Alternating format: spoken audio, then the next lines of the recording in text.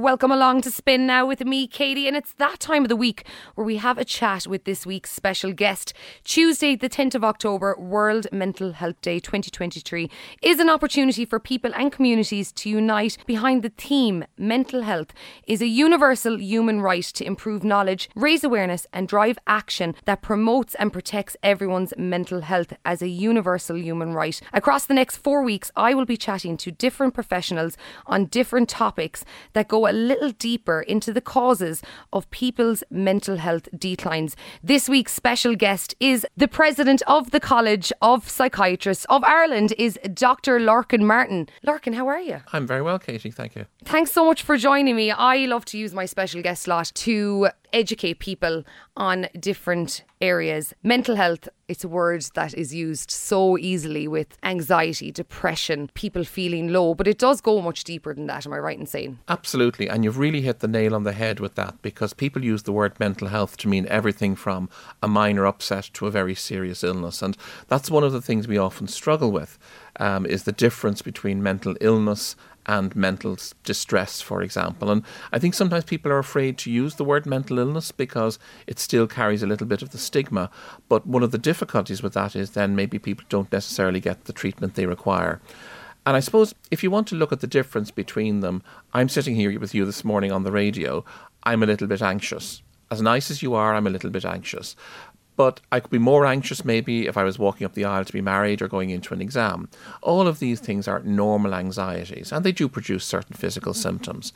But then if life gets a little bit tougher, maybe you lose somebody, you lose your job, you have a traumatic experience, you have significant financial difficulties, then those kind of stresses become much more significant and much less easy to bear.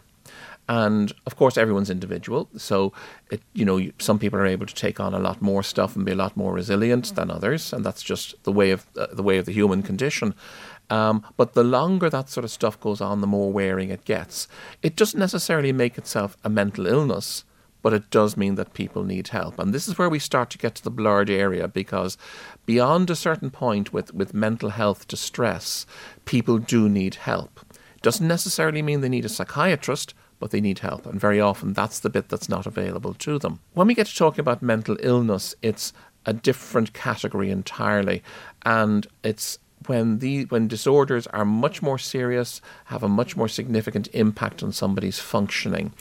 And the sorts of conditions we talk about in psychiatry are things like schizophrenia, bipolar affective disorder, serious depressions, eating disorder, serious anxiety disorders, which could be of many different types, including PTSD and OCD, and conditions like that.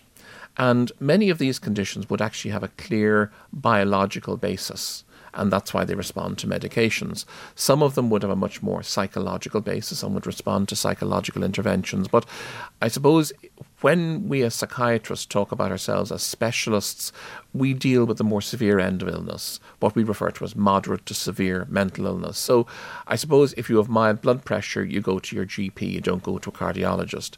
But if it gets more severe, then you're referred on to the specialist. And that's kind of where we sit in the mental health arena. So we handle the more significant illnesses and disorders. That's so well explained. There's so many different aspects to this, and it's so fascinating because I feel like there's such a blurred line. People are going to the wrong doctors for the wrong things and getting the wrong diagnoses sometimes. And as you said, on the more serious scale, people need medication to fix that. What would you say the difference between a talk therapist and a psychiatrist is? What is a psychiatrist? Well, I suppose first and foremost, a psychiatrist is a medical doctor. So they go through their training to become a medical doctor. And once that's completed, then they spend anything between 7 and 9 years in further training before they are a fully qualified specialist consultant psychiatrist. So as you can imagine, there's a lot of learning in all of that. And that's why they are considered experts in their field. One of the differences, I suppose, between doctors and other mental health professionals is that doctors are able to prescribe medication. Now, there are certain instances where other professionals can, but it's to a limited extent. The other important thing is throughout all of that training, I suppose the doctor grasp the concept of the big picture of managing a patient. So there are lots of other professionals with lots of other skills, and these are incredibly valuable in treating somebody. But when you have the consultant there as the team leader, they're a bit like the movie producer.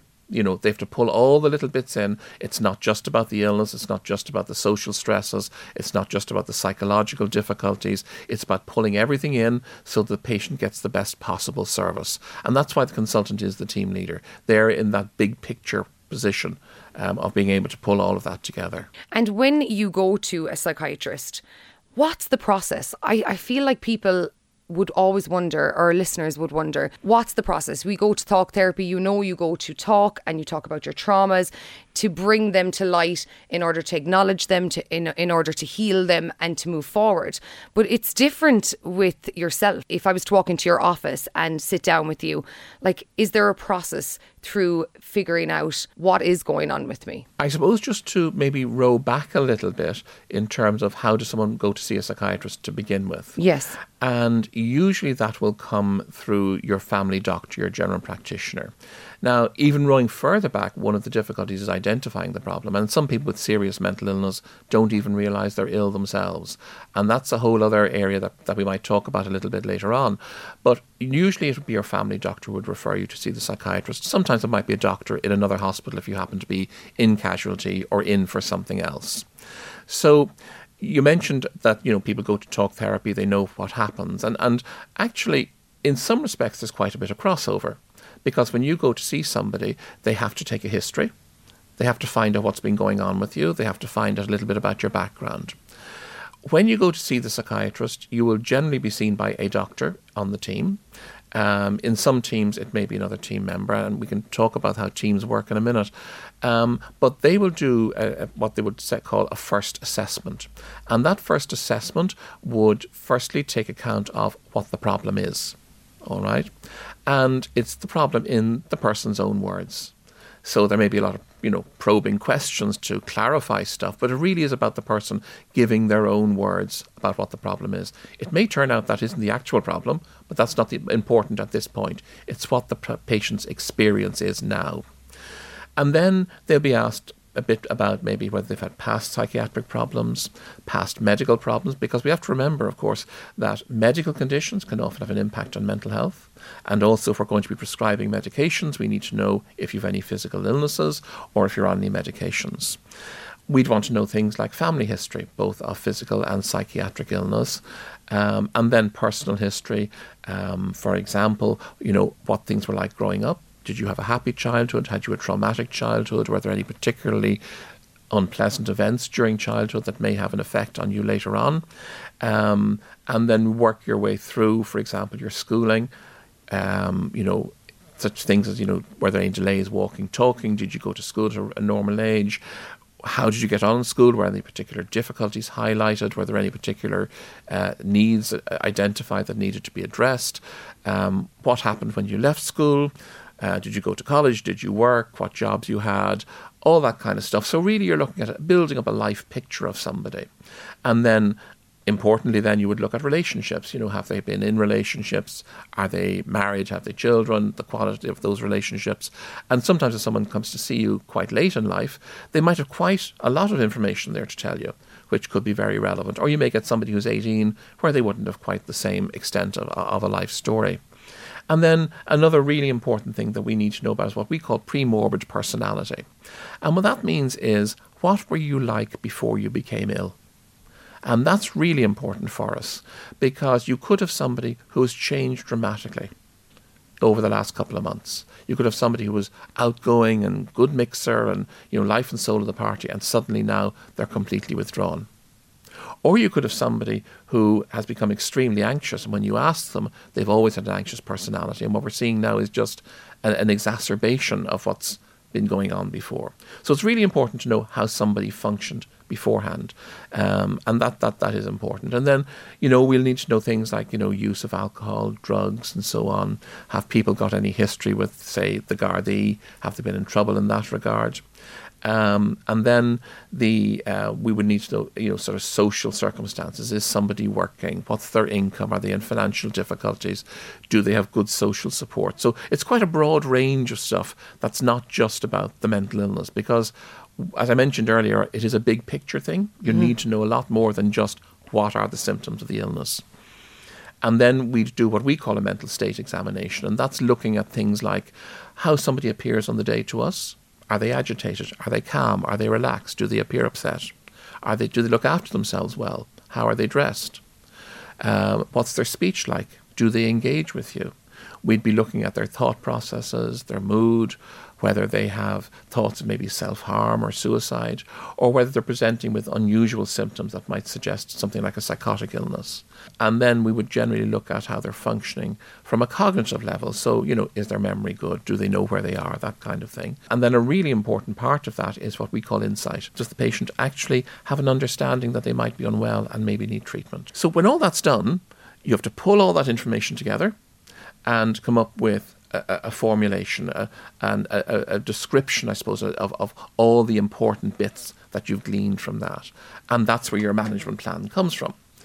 And of course, you try to make sure you've got it all done the first time, but that doesn't necessarily happen because people don't, always tell you all the information the first time round, or a relative may not be available to give you some collateral information or whatever. So, but you try to get it as close to accurate the first time round, and then devise your plan of management, which may involve various different things. It's usually not just one thing. It's just a minefield. It really is. Something that's always intrigued me, Lorcan, is with these disorders, whether it be borderline personality disorder, schizophrenia, psychosis, are these things that can develop later in life, or is this something that's always been in you? That's a really interesting one, because certainly many of the psychiatric disorders tend to develop, a lot, apart from the ones that you would see in children and adolescents, many of the psychiatric disorders would tend to develop in adulthood. Now, things like schizophrenia, for example, frequently develop in young adulthood. Personality disorder generally tends to emerge in young adulthood. That's when you start to see the signs of it. Mood disorder, such as bipolar, again, can occur in young adulthood, but can happen later. Depression can hit us anytime. Anxiety disorders anytime. Many people would have a genetic vulnerability to developing some of these disorders, and certainly the I suppose what we would consider the more significant major mental illnesses such as schizophrenia and bipolar and severe depression often do have a genetic component. So you'll sometimes see it in families, and that's why that's one of the questions we ask when someone comes for an assessment. And some people might just have had maybe significant trauma in their background. And frequently, if you look at somebody with, say, emotionally unstable personality disorder or borderline personality disorder, they will very often have significant trauma in their background. So it's very hard to say if it's any one thing or even any two things that might be leading to this. And it's that old thing of, nature versus nurture. And a lot of the time we just don't know. Certainly, there seems to be a more biological underpinning for some of the disorders than for others. But then, the impact of environment and social circumstance can be huge. That was actually my next question, how the likes of post-traumatic stress disorder and traumas from your past can contribute to these things. Am I right in saying that when you get older, if you start to look at these things, that's massive, isn't it? The whole trauma in your past, really peeling back that onion layer by layer to find out what the person has been through to maybe bring this on. Am I right in saying? Absolutely, Katie. And, depending on what the person is presenting with, that will have a huge implication in terms of how you manage that. And many of those kind of trauma-related conditions don't necessarily respond well to medication unless they've led to something like, say, a serious depression, for example. But they would require quite a lot of psychological intervention. And this is where it's really important to identify the right type of psychological intervention. And one of the things we sometimes see in the area of mental health is that people go for counselling.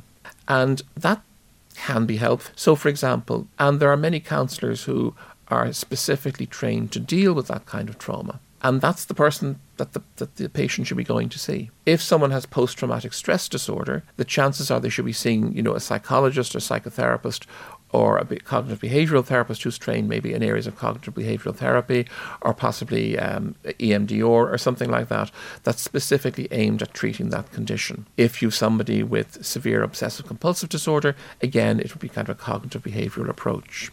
So that's one of the things that's really important, and that's one of the reasons we take such a detailed history, and why teams are set up in the way they are, is so that you can divert the person to the most appropriate professional, whatever that happens to be. It's fascinating. It really is, because I've always said, if you're going to see a therapist, make sure you get the right one, sure that you connect with them. But in actual fact, people could be going to seek out therapy, counselling, whatever it may be, to find out that it's not that they're not clicking with them, it's that they're actually probably seeing the wrong person. Yeah, and I mean, having a good relationship with somebody in therapy is important, but it's of no value to you if the person doesn't know what they're doing. And of course, the other thing is, therapy is often difficult and it's often challenging. So, the person going for the therapy may feel uncomfortable while they're doing it, but that can often be part of it. And many types of therapy will involve doing homework, and that's something that must be done. So, for example, cognitive behavioural therapy, dialectical behaviour therapy, these all involve working in between the sessions. It's not just about going in and talking in the session. There's a lot of work to be done in between. And not everyone is committed to that. People who seem to think that if you go in, you sit and you talk to somebody, you're going to be better. Unfortunately, it generally takes quite a lot of work. It does. It really, really does take a long time. Is there any advice you could give to our listeners this morning on how to figure out where they're supposed to go? Is there something that they should be looking at within themselves? It seems so hard to, if they're going through this mental health struggle on whatever basis, how do they know where to go? How do they know if they need to see a counsellor, a psychotherapist? How do you do that? It's very difficult when it's yourself. I suppose that's the first thing. Being subjective about your own mental difficulties is very hard. And sometimes it's useful to just sit down with a family member who may be able to assist you in terms of identifying what the problem may be. Okay. Usually it requires a professional of some sort, and very often the general practitioner is the first port of call. And I know a lot of people don't like to go to their GP to discuss matters. They'll talk about the most personal physical matters, but when it comes to something more psychiatric or more mental health related, they become less open. But it really is important, because generally your GP will know the avenue to go. And if they're uncertain, they will often refer someone to a mental health service, to a psychiatric service. And what I will say to people is, just because you come to see a psychiatrist in a mental health service doesn't necessarily mean you have major mental illness. It doesn't necessarily mean that you will stay attending that person, because we have a number of people who come along to us and they think they need to see a psychiatrist because their GP maybe thought that it would be helpful. And when we see them, we can sit down with them and say, well, actually, it's not us you need. What you need is A, B and C. Yeah. And they're quite happy with that, because not everybody wants to be trudging into a psychiatric clinic on a regular basis. And if there's an alternative, they're quite happy to take it. Equally, many people who come to see us would only see us for a certain period of time. So it's not like you come along and you're there forever. You come in, there's a certain amount of work that you do with a particular individual on the team, and then you move on, you're discharged. But it generally does take a professional to identify what's required, either your GP or a mental health professional. Occasionally, for example, you may be able to identify some very clear trauma. For example, coming back to the situation with childhood sexual abuse, where it may be obvious to somebody, look, I experienced this is where I need to go. Yes. Or, for example, somebody who has difficulty with alcohol and drugs, they clearly identify, this is what's causing me the problem. It's an addiction service that I need to attend. Mm-hmm. So sometimes people will be able to identify it easily enough, but a lot of times it takes a little bit of work with a professional to identify who's most appropriate for help. Makes so much sense. Before I take a quick break, I have one more question, and it's something I feel people will relate to. Why is the word psychiatrist so scary to people? When a GP might say, okay, I'm going to refer you to see a psychiatrist. Why is that so scary to people? Why do people have a fear of sitting with a psychiatrist and maybe finding out that they have a disorder? I suppose I answered my own question there. It is the fear of finding out or being labelled with a disorder. Am I right in saying? It can be. I mean, nobody wants to be told you've got an illness. So I think that's part of it. I think we have struggled with the stigma with psychiatry for a very long time. I mean, although people with mental illness have been around for millennia, adequate treatments in psychiatry have been around less than a century. We got our first psychiatric medications in the 1950s, 1960s, and up to that we didn't actually have any real way of treating people other than psychotherapy, which didn't work necessarily for some of the more serious conditions.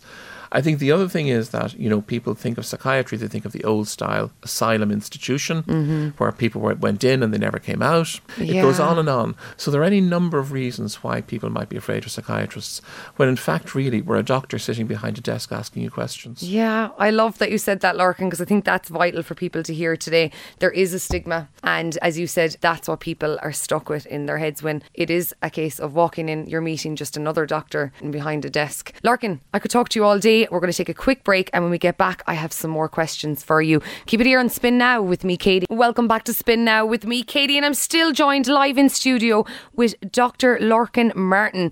I am so intrigued with the chats we're having, and I could keep you on the show all day.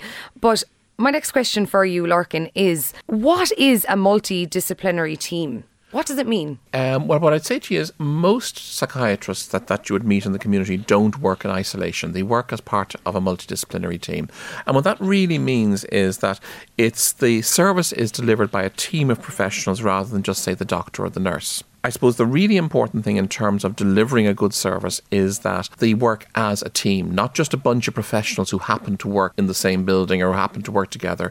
So it's really important that they gel. And I consider myself extremely lucky. I work with a team where everybody supports everybody else and works really well together. That is how you best deliver a service to a patient. So within that team, you could have things like obviously the doctor and the nurse, and you might have different types of nurses. So you could have the community mental health nurse who goes out and sees people in their home and does various therapies. You might have a clinical nurse specialist who does different therapies. You hopefully will have a psychologist, social worker, occupational therapist, ideally a dietitian because you want to deal with eating disorders, and then access to things like physiotherapy, speech and language therapy as and when you need them, and that will be more common in things like old age psychiatry. So really it's very important that the team gels together, and the team will meet usually at least once a week. Very often there's a lot of infrequent contact in between as well, phone calls and so on, and then as I said earlier, the consultant is the clinical team leader, so he or she kind of pulls all of that together and will be responsible for the activities of the team. I love that you link in with each other. What sort of treatments are available? Yeah, and I mean, we tend to adopt what we refer to as the biopsychosocial approach. And when we say that, we talk about the biological approach to treatment,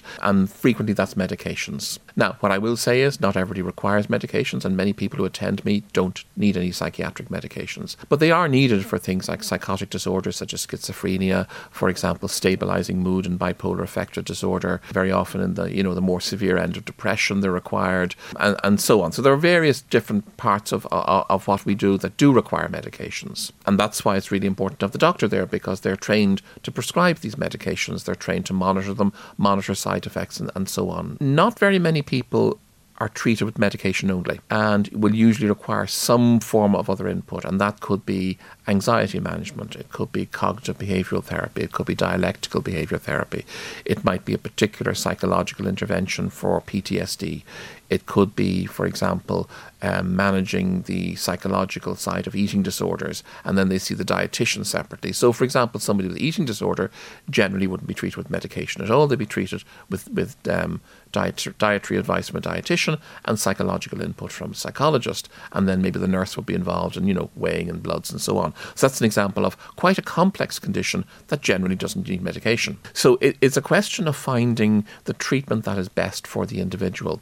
And of course, unlike, say, physical conditions where if someone gets a chest infection, most people will respond to the same antibiotic, when you're treating psychiatric disorders, people are incredibly individual.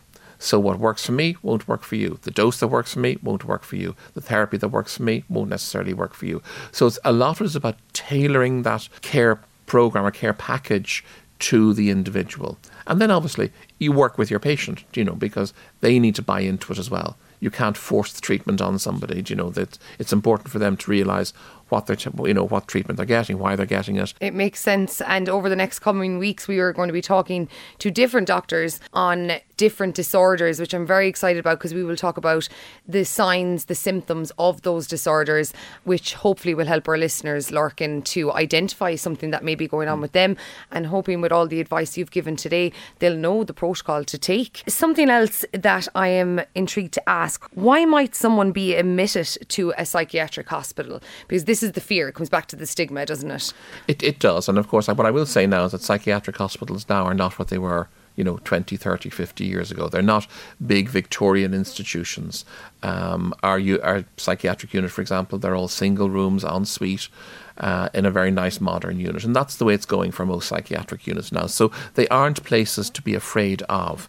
Of course, people don't want to be going into hospital, but sometimes it is necessary. And very often that can be on the basis of somebody maybe being at risk of harm to themselves or to somebody else, or maybe they're at home and they're so ill that they wouldn't be able to receive the treatment they require at home. So, for example, someone who's very depressed, living alone, doesn't have adequate supports, that they're not going to look after themselves at home. Giving them antidepressants and the nurse visiting might not be enough for them. So you would bring them in under those circumstances. So it's really just about bringing in people who might be at risk for a variety of reasons and treating them in an environment that's more supervised, more supportive. I always have a statement that I say, Lorcan, if we break our leg, we will go straight to the hospital to get that broken leg mended. If we are sick, we will stay for a week to get the antibiotics that we need into our body to make us feel better. So why are we not doing that for our mind? Allowing ourselves to take the couple of weeks, or if it's days, to get our minds right. And that's really important. Now, what I would say, of course, is that very often when you're treating serious psychiatric illness, it's not something that improves over days or weeks. It's usually a number of weeks before somebody feels better. So they may be in hospital a little bit longer. So you go in with maybe the broken leg, you might be in 3 or 4 days. You could go in maybe with depression, you could be in maybe 4 to 6 weeks. Yeah. You may come home sooner if you improve a bit quicker, but it's just, I suppose, for people to have that awareness that it's not like an in-out thing, that things happen a little more slowly. Yeah, because it's the mind, for sure. What is involuntary admission? In very rare cases, people don't want to come into hospital when they really need to come in. And these will be people, for example, who are at risk of harm to themselves or of harm to others, or whose condition might deteriorate significantly in the community if they don't get treatment. And unfortunately, they're generally people who have lost, as I mentioned earlier on, insight, so they no longer recognise the fact that they're unwell and require treatment. And if they don't come into hospital, they're either going to put themselves or somebody else at serious risk, or they're going to become much more ill and therefore much more difficult to treat. But also, of course, if you remain unwell in the community, you're at risk of things like social embarrassment, loss of job, loss of relationship, maybe committing crimes that you wouldn't otherwise do. So that's why it's really important to bring people who are seriously mentally ill into hospital, sometimes against their will. And it's not something we like to do, and we try to avoid it at all costs. But unfortunately, it's a fact of life that is part of our job. The numbers of people are exceptionally small, but it really does make a big difference to somebody when they are treated properly and treated promptly. Yeah, and for sure, it's the stigma again of the olden days being dragged in. It's not that case. It's, it's very calm, the involuntary. It's very safe, and the people that are doing it are amazing. So I feel like today is really breaking that stigma from the olden days vision of people, what they have. It's very important to point out as well that the mental health services are very highly regulated. I mean, the Mental Health Commission have a lot of rules and regulations and codes of practice that govern what we do. So it is a very highly regulated environment. Is the stigma around mental illness changing, would you say, Lorcan? Now, that's a big ish, that one. I think there are areas where it has become much more acceptable to talk about having mental health difficulties of one sort or another. And people, I think, are quite open about their depression, their anxiety. And these kind of things have become more socially acceptable to talk about. I think there are certain areas, for example, like schizophrenia, some of the more serious mental illnesses, and perhaps some of the personality disorders where people are less happy to come forward and say they have them. I think there is still stigma attached to that. I think there is still stigma attached perhaps to going into hospital as well. And as I said, that's understandable, but hopefully we'll be able to change that over time. But there's still work to be done. Things are certainly a lot better than they were, but there's more to be done. There's always space for more learning, more change. Dealing with mental illness, Lorcan, and distress must be wearing on you. How do you avoid burnout? I eat my weight in Cadbury's. I love it. I'm more of a Galaxy girl myself, but I'll take it. We'll go with that. I think, this is a really important thing in doctors in general and psychiatrists in particular. And, we've come across some rather startling statistics recently that, up to 1 in 10 psychiatrists are suffering from anxiety and depression. Occupational stress and burnout among the medical profession is a really big problem at the moment. And it's causing us difficulty because people won't stay in the profession. They leave. And also what happens is people who are thinking of going into it don't. So we need to mind ourselves. I think it's really important to, insofar as you can, separate your work life from your home life and find things that will help you relax, whether it's going for a walk on the beach, whether it is eating your weight in Cadbury's, although I don't recommend that, whether it's sitting down and having a good rant with your spouse when you go home. In my case, I write and produce music. Totally takes me away from psychiatry. Spent a couple of hours doing that a couple of nights a week with a friend. Outside of that, maybe go to the cinema, meet friends for dinner, that kind of thing. But for each of us, it could be, it could be something different. It could be having a spa day. Whatever it happens to be, it's really important for mental health professionals and all healthcare professionals, although we would probably say all people who work, to be able to reduce that occupational stress. But I think in our area, there is the danger of taking on board a lot of people's distress and upset. I think it is important to separate that out so you can go home and you can be yourself. That's really important. That's an amazing piece of advice. Though I'm not a doctor, it is the one thing I'm still working on every day, is separating, taking that time to do something that I like to do. I know it will help me. I know it will help towards burnout, and it's so hard to do. I think it's something people really do struggle with. It was a fabulous piece of advice to end on. Before you go, I have one last question, Lorcan. I really want to ask you about the meaning behind the hashtag It's About People. That's just, I suppose, a slightly tongue-in-cheek thing I've been using since I became president. But what I really want to get to is that, yes, psychiatry is about science, and yes, there are regulations and rules and so on, but fundamentally, it is about people. It's about your patient, it's about the carers of that patient, and it's also about the staff you work with. And, we can oftentimes lose sight in, when they start talking about resources and budgets and buildings and technology and all the rest of it, we can very quickly lose sight of what the core of our business is, and that is people. And that's why I've been saying that for the last few months. I love that. So if you were listening to today's interview, and when I post it later with a link, throw in that hashtag It's About People. I think it's amazing. Lorcan, I could talk to you for days. I really could. And as I said, over the next couple of weeks, we're going to have some amazing doctors on talking about different disorders, the signs and symptoms, and how people can identify if something's going on inside them. If someone needed to find a psychiatrist, where would they go? Best place to start is their general practitioner, because they will always know where the psychiatrists are.